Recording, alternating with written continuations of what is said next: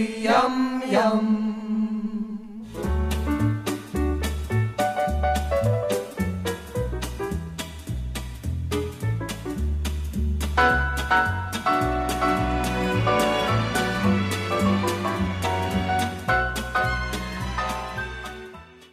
Hello, I'm Dave. I'm Rob. I'm Richard. And I'm Tom. And welcome to the Goodies Pirate Podcast. This week we are looking at another perhaps iconic episode, Kung Fu Capers, also known, as I'm sure many of you would refer to it as, Eki Thump. Yep. First broadcast on the 24th of March 1975, again on Monday at 9 p.m. For the second week in a row, gentlemen, we have an episode that has got, I think it's fair to say, legend status, not least because I think this is Bill's favourite episode. I think he said openly. What did we all think? Tom? Absolutely deserves all the praise it gets. It's an absolute classic in the Goodies iconography. Richard? I enjoyed it. I'd say it's probably the most iconic episode after Kitten Kong. I think it's one that a lot of people, when you think of the Goodies, it's probably one of the ones that would spring to mind. I enjoyed watching it. I had a lot of fun. I suspect it's possibly one that relies on the fact if you get the northern references and you think the idea of people being belted with black puddings is really funny, then I think we get a lot out of it. If you don't buy into the ideas behind the story, I suspect you might fall a little flat though. Rob? I have lots of memories of this when I was younger. I can dimly recall people crying Eki Thump in the playground. It's got lots of great imagery. It's actually a Bill-centric episode, which is pretty unusual. Looking at it again very recently for this, I thought it was good. Could have been better, but I thought it was good. Yeah. Which brings it round to me. Look, at the risk of committing heresy, I do struggle with this episode. When I rewatched it for this podcast last week, I did actually find some good stuff in it, particularly the northern stuff, because I've got family and relatives from there, so I get that. I do have a couple of problems with it. Part of it is that whilst I'm aware of the Kung Fu movie genre, I've never really seen any, so I'm not really steeped in it, so although I got that, it didn't mean much to me. And yes, I did think that the Eki Thump joke did get quite tired quite quickly. I suspect that it's also a problem here is one of expectations. And at the risk of committing double heresy, I kind of put it in the same box as Fawlty Towers, which is a perfectly good, funny sitcom. But if you go into that expecting the best sitcom ever, and... You'd be right. Well, you see, I don't think it is. So I think it's just something that I can appreciate. And I'm not saying this was bad, but I certainly didn't think it was nearly as good as its reputation suggests. And I did struggle with some of it. As I said, the northern stuff's the stuff that I do get. But look, that's fine. We can have divergent opinions. Let's get into it. It opens with Tim Brooke Taylor and Graham Garden practicing a sort of a confetti version of karate, I guess you'd say. Yes, well, they have the yellow and black Teach Yourself book yet again. It's a bit like a pyjama party that's gone really wrong. Teach Yourself Kung Fu. Yes. Yeah, that sequence actually was quite funny. The whole, stopping halfway through the move to turn the page and work out what to do next.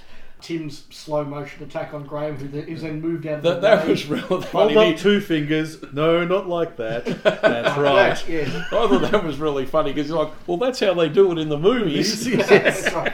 You missed. Yeah. And the constant bowing to each other sort of undercuts it nicely as well. I thought so. And look, the audience get when Graham does his nerve centre attack on Tim and he suddenly has a delayed reaction and then starts jerking around and forth. The audience get a real kick out of that. Yes, and I also very much like Graham's line, particularly the delivery.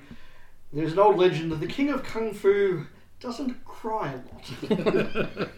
If you don't know David Carradine's TV series Kung Fu from that era, I suppose it's not surprising if you don't get too much out of a lot of this episode. It does borrow very heavily from Kung Fu. It does. Kung Fu in Britain started in 1973. It was a phenomenon across the ITV, ATV at that stage. So again, they've gotten to the popular culture of what's current and huge in Britain at that time. Yeah, and they've just pastiched that. Yeah, and I've never seen that or anything like that. So again, I get the send-up of karate, but I don't get the subtleties of it. I do remember Kung Fu. I must have seen it on repeat. So I do remember seeing it, and I'm probably old enough that I remember the tail end of the Chop Socky explosion of Kung Fu movies. Bruce Lee. Yes, I remember in the late 70s going to, I can't remember what movie it was, but sitting in the cinema and they actually had a trailer for, well, what was billed as his last movie, the recut that they turned into Game of Death. Plus Plus, of course, there was an Australian kung fu movie, The Man from Hong Kong, with George Lazenby. James Bond. Yeah, which of course features the classic line, "This is Australia, mate, not 55 days at Peking." Fair enough. So at that point, Bill comes in to interrupt them, and he starts bragging about how kung fu is meaningless, Yes. and how the real martial art is Yes. the secret Lancastrian art of Eki Thump. of which he's a grand master. So they, beg him to tell him the story, and he just. So this brings us into a whole sort of long. I don't think. Well, would you call it? It is a film sequence technically, Yeah. but I don't think it's sort of what we're used to in terms of the. No, the fast first part of it particularly is straight out of kung fu. Yes. Yes. The whole walking going down to the the beach beach, and yeah. then panning back and it is actually the beach. Yeah. Yeah, As so- opposed to Yeah. crossing the American West. So Yeah. he talks about, it starts with his journey to the Mystic East, and that, of course, being Rochdale. The fish and chip shop in Yeah, the Mystic Rochdale. East fish and Yeah, chip shop. and so, all those tracking shots of sort of deserts and beaches in the Mystic East become a very bad beach on the east coast of England, and, temples become fish and chip shops, and all that sort of thing. And look, this stuff I actually do quite like in some ways because, my family's from the north of England. I've got a brother-in-law from the north of England where my sister now lives, so I've spent a bit of time there, and I appreciate, northerners and that sort of distant nature to it. Look, I've got aunts and uncles and cousins who have lived 50, 60 years in London and have maybe been to the north of England once, if that. Like, it's just somewhere that people, particularly back then in London, you just don't go to the north. It's just kind of like, us going to far north Queensland, I guess, It's just up there. It's mystic and different. So yeah, there's some very clever stuff in that, and, lots of wonderful English accents. So Bill, of course, was born in Rochdale, which is within the Greater Manchester area. Now, all the goodies were from the north. Yeah, well, Tim's from Manchester proper, I think, and Graham, well, he was born in Scotland, but I think grew up in Northern England, didn't he? Oh, I think so. Yeah, and Bill himself actually moved to Birmingham at a fairly young age. But yeah, his background and roots were in Rochdale in the Manchester area. So they've sort of got that genuine heritage down there. I do like, some of the jokes like demanded proof of my devotion and hands over the cash. There is some good imagery in there. He has the ritual bath that cleans him, and he's in there with the unguents to cleanse his soul, and something of Ajax scouring powder. And, the mystic Eastern women with their mystic phrases, I liked all of that. That's quite clever stuff.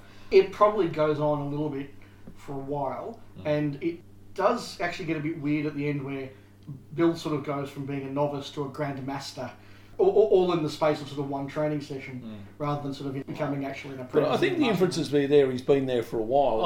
I think That's what I get the Okay. impression. because he starts off as a novice, and they go in. He has the cleansing bath, and he meets the Grand Master, and they go in, and then of course they have the ritual meal. Yeah, it's the, sort of like the black pudding and the chip butties and the parkin. yeah, it's sort of like that was their way of life, and there's no specific time detailed. My grandfather is from Morecambe, which was sort of on the coastal part of Lancashire.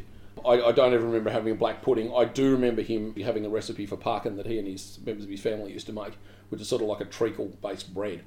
It's very sticky, very sweet and sticky.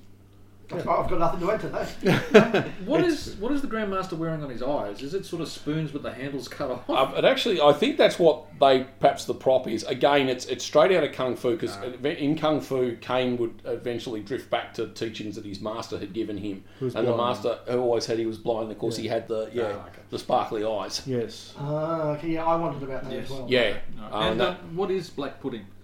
it's basically blood sausage. You get the Peckinpah's recipe later in the Yes. thing, but it's basically blood sausage. So Oh, poor little tomcats. so it's lined in calf stomach, it's blood. So it's pink. all that stuff that they're mentioning. Well, they don't involve kittens and dung, but Well, what sort do you eat? I mean, look, there is actually, just on the Lancastrian references in there is, and we haven't really made a lot of mention of the Goodies Rule OK fan club. We will when we get to our Goodies in Australia episode. There is quite a good article on there by a member about the Lancastrian's Guide to Secrets of Eki Thump, which goes through a lot of the references in the story. It is quite a good read. Okay. So you can go and search that out. It's www.grok.org. Yes. The Goodies Rule OK fan club, under articles. Check it out. It's good. We pull back out of Bill's little story, and then they basically want to test out his martial art against theirs. Well, they go through the bit before that where they're trying to get him, teach us what the secret is. Tell us the secret. He's like, no, it's not for the uninitiated. They try to get around it by saying that they're not interested in Eki Thump because they know other martial arts, such as the Welsh martial art of Yaki Da, the French martial art of Ahoy Ho, the Scottish martial arts of Hoots Toots Ochai the New, and what appears to be a Jewish martial art of Oy Vey, taught by Tim's uncle Izzy. It's actually in that sequence that Graham flubs his line, doesn't he? Yes. Whether he was almost overcome by laughter. Yeah, just missed his cue. and I think, just digressing for a second, I think that's the thing, because we're still very much in, as we've mentioned in a couple other episodes, these are being made at a real shotgun pace. This was, again, another one that was filmed on the Friday, cut over the weekend, and then transmitted on the Monday. So I suspect that's probably a function of the fact that they probably don't have time for retakes, unless it's a major flub, so they just keep going. And having worked Bill up and talked up their own different martial arts, this leads into a fairly famous part of the episode, which is the challenge or the fight scene. Now, I'm going to say, gentlemen, this didn't land for me at all. Partly because, frankly, I don't think that people getting hit over the head with the black pudding and falling down either works or is funny. Tell me why I'm wrong. But isn't it the absurdity of it, the gag? Because, I mean, you watch these increasingly absurd... I mean, Graham comes in blacked up as Ali, Yes. and then sort of goes into a semi-minstrel impression. Yes. But you then go through, I mean, you've got the French who comes in and, like, touches Bill up with a breadstick. The Australian with the boomerang who comes in and throws the boomerang and misses and then gets thumped.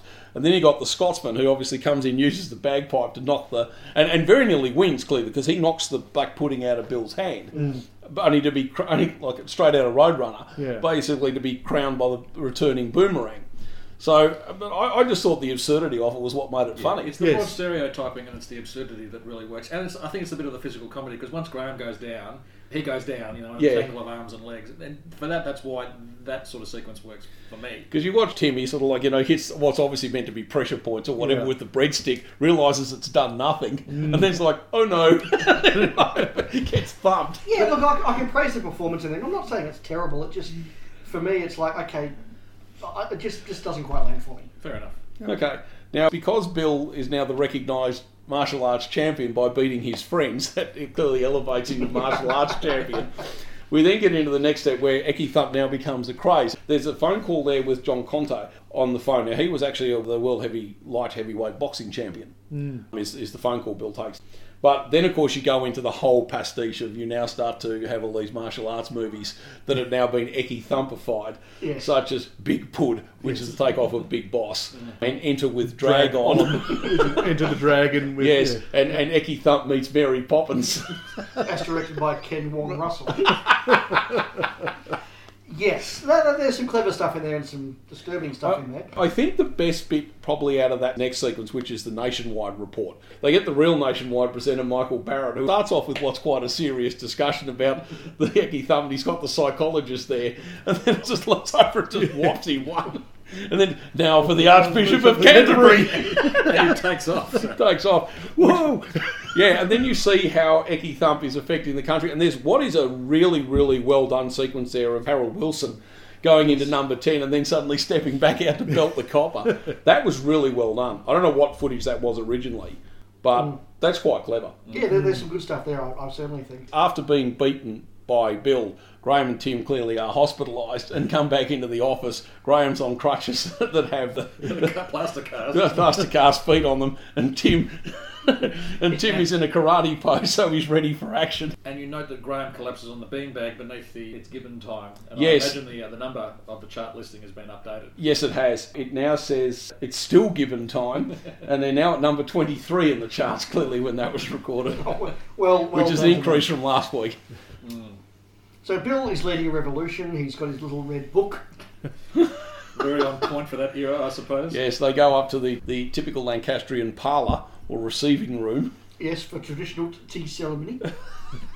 It's just to digress slightly. It's remarkable, and I've said this before, how within a small geographic place like Britain, there's such a diversity of accents and culture. I mean, Yes. that whole thing is just completely alien to me. I've got no idea, and yet it exists. It's very strange.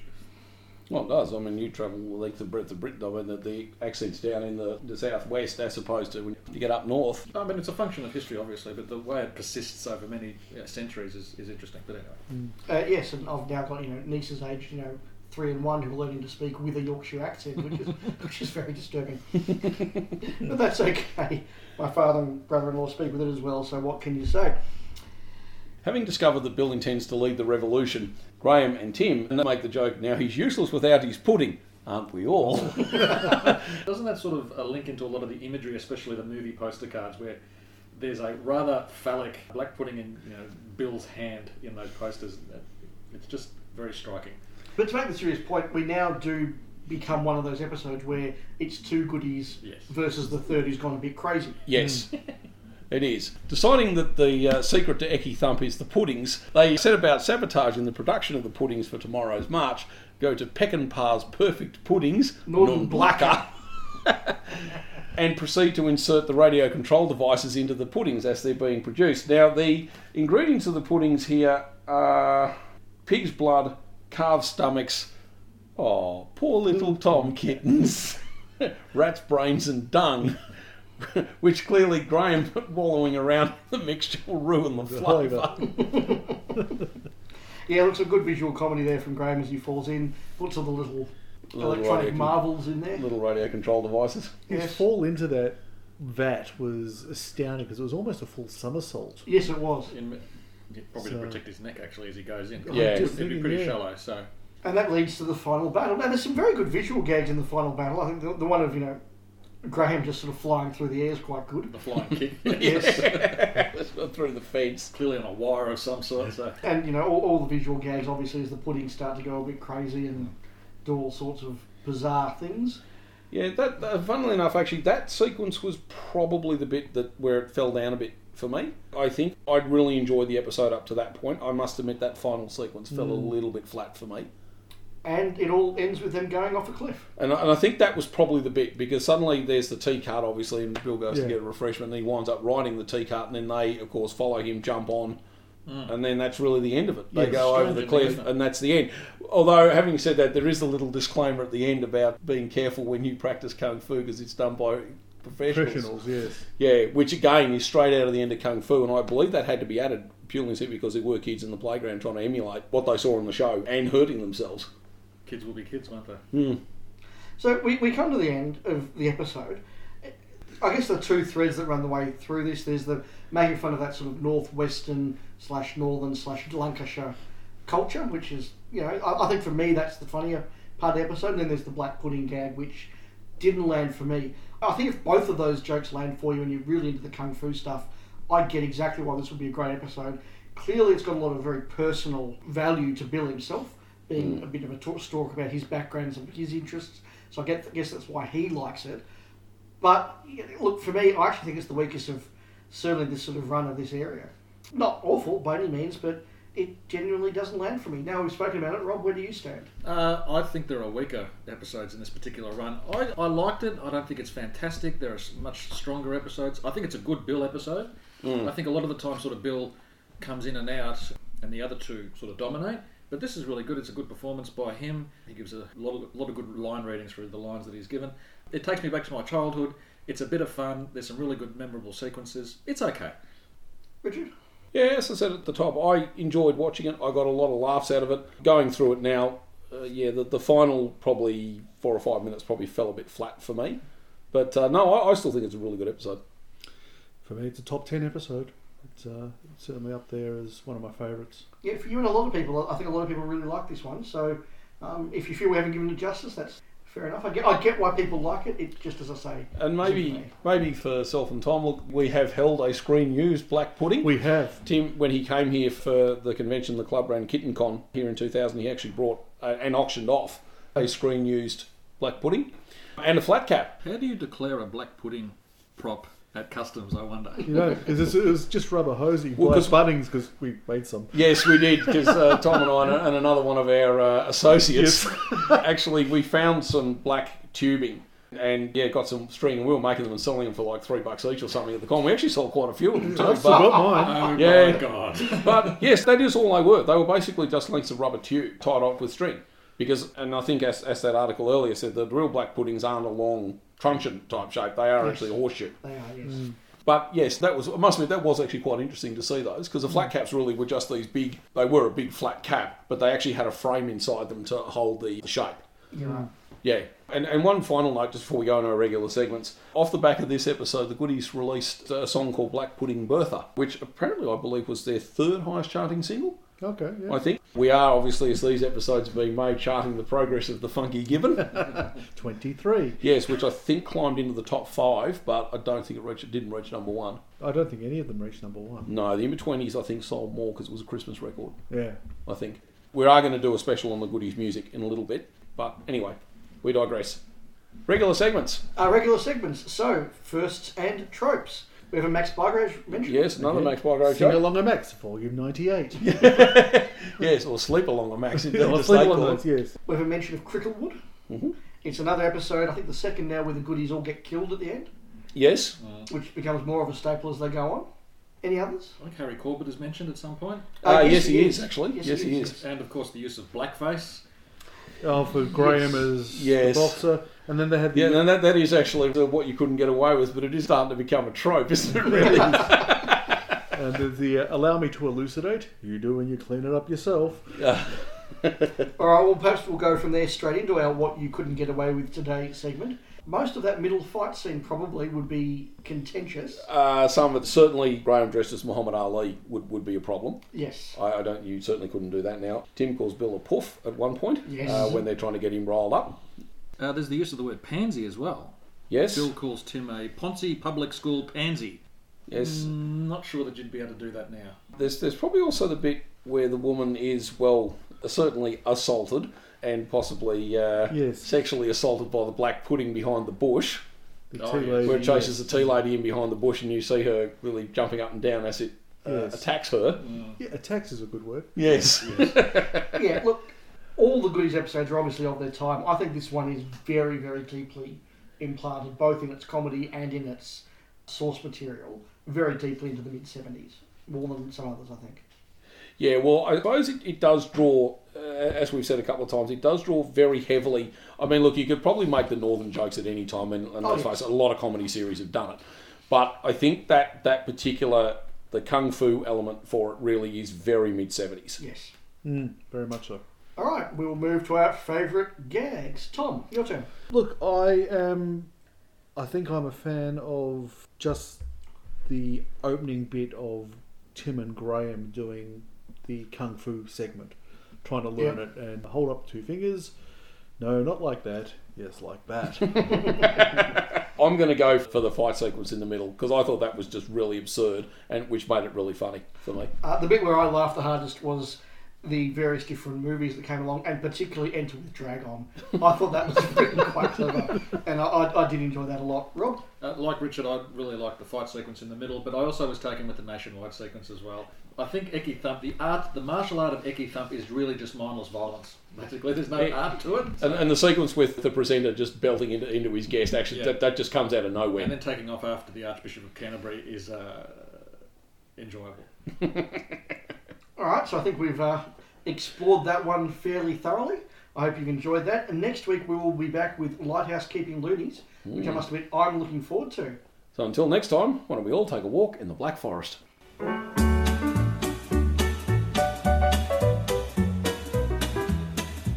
And yes, we all know this is the episode where the guy died laughing.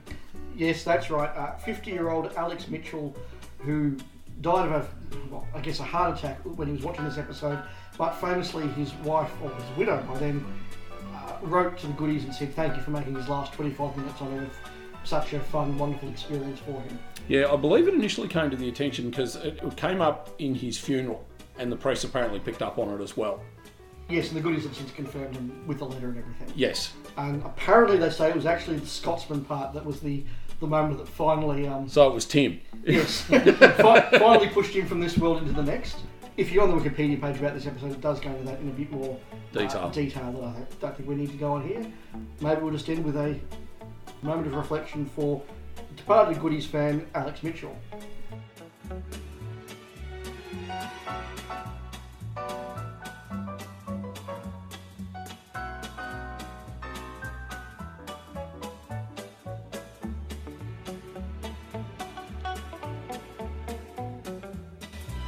Oh,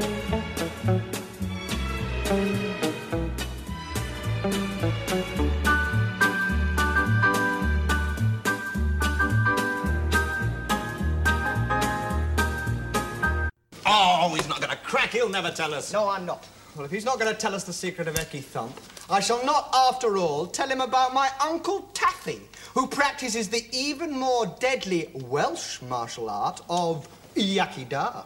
No, want to know? In that case, you probably don't want to know about the mysteries revealed to me by my cousin Pierre, master of the French martial art of Ohon. What's that? What's that all about? Never you mind. I shan't even allude. Allude not? To my wee cousin Hamish, who has a black sporran in the Scottish martial art of Hoots Toots Ochai the Noo.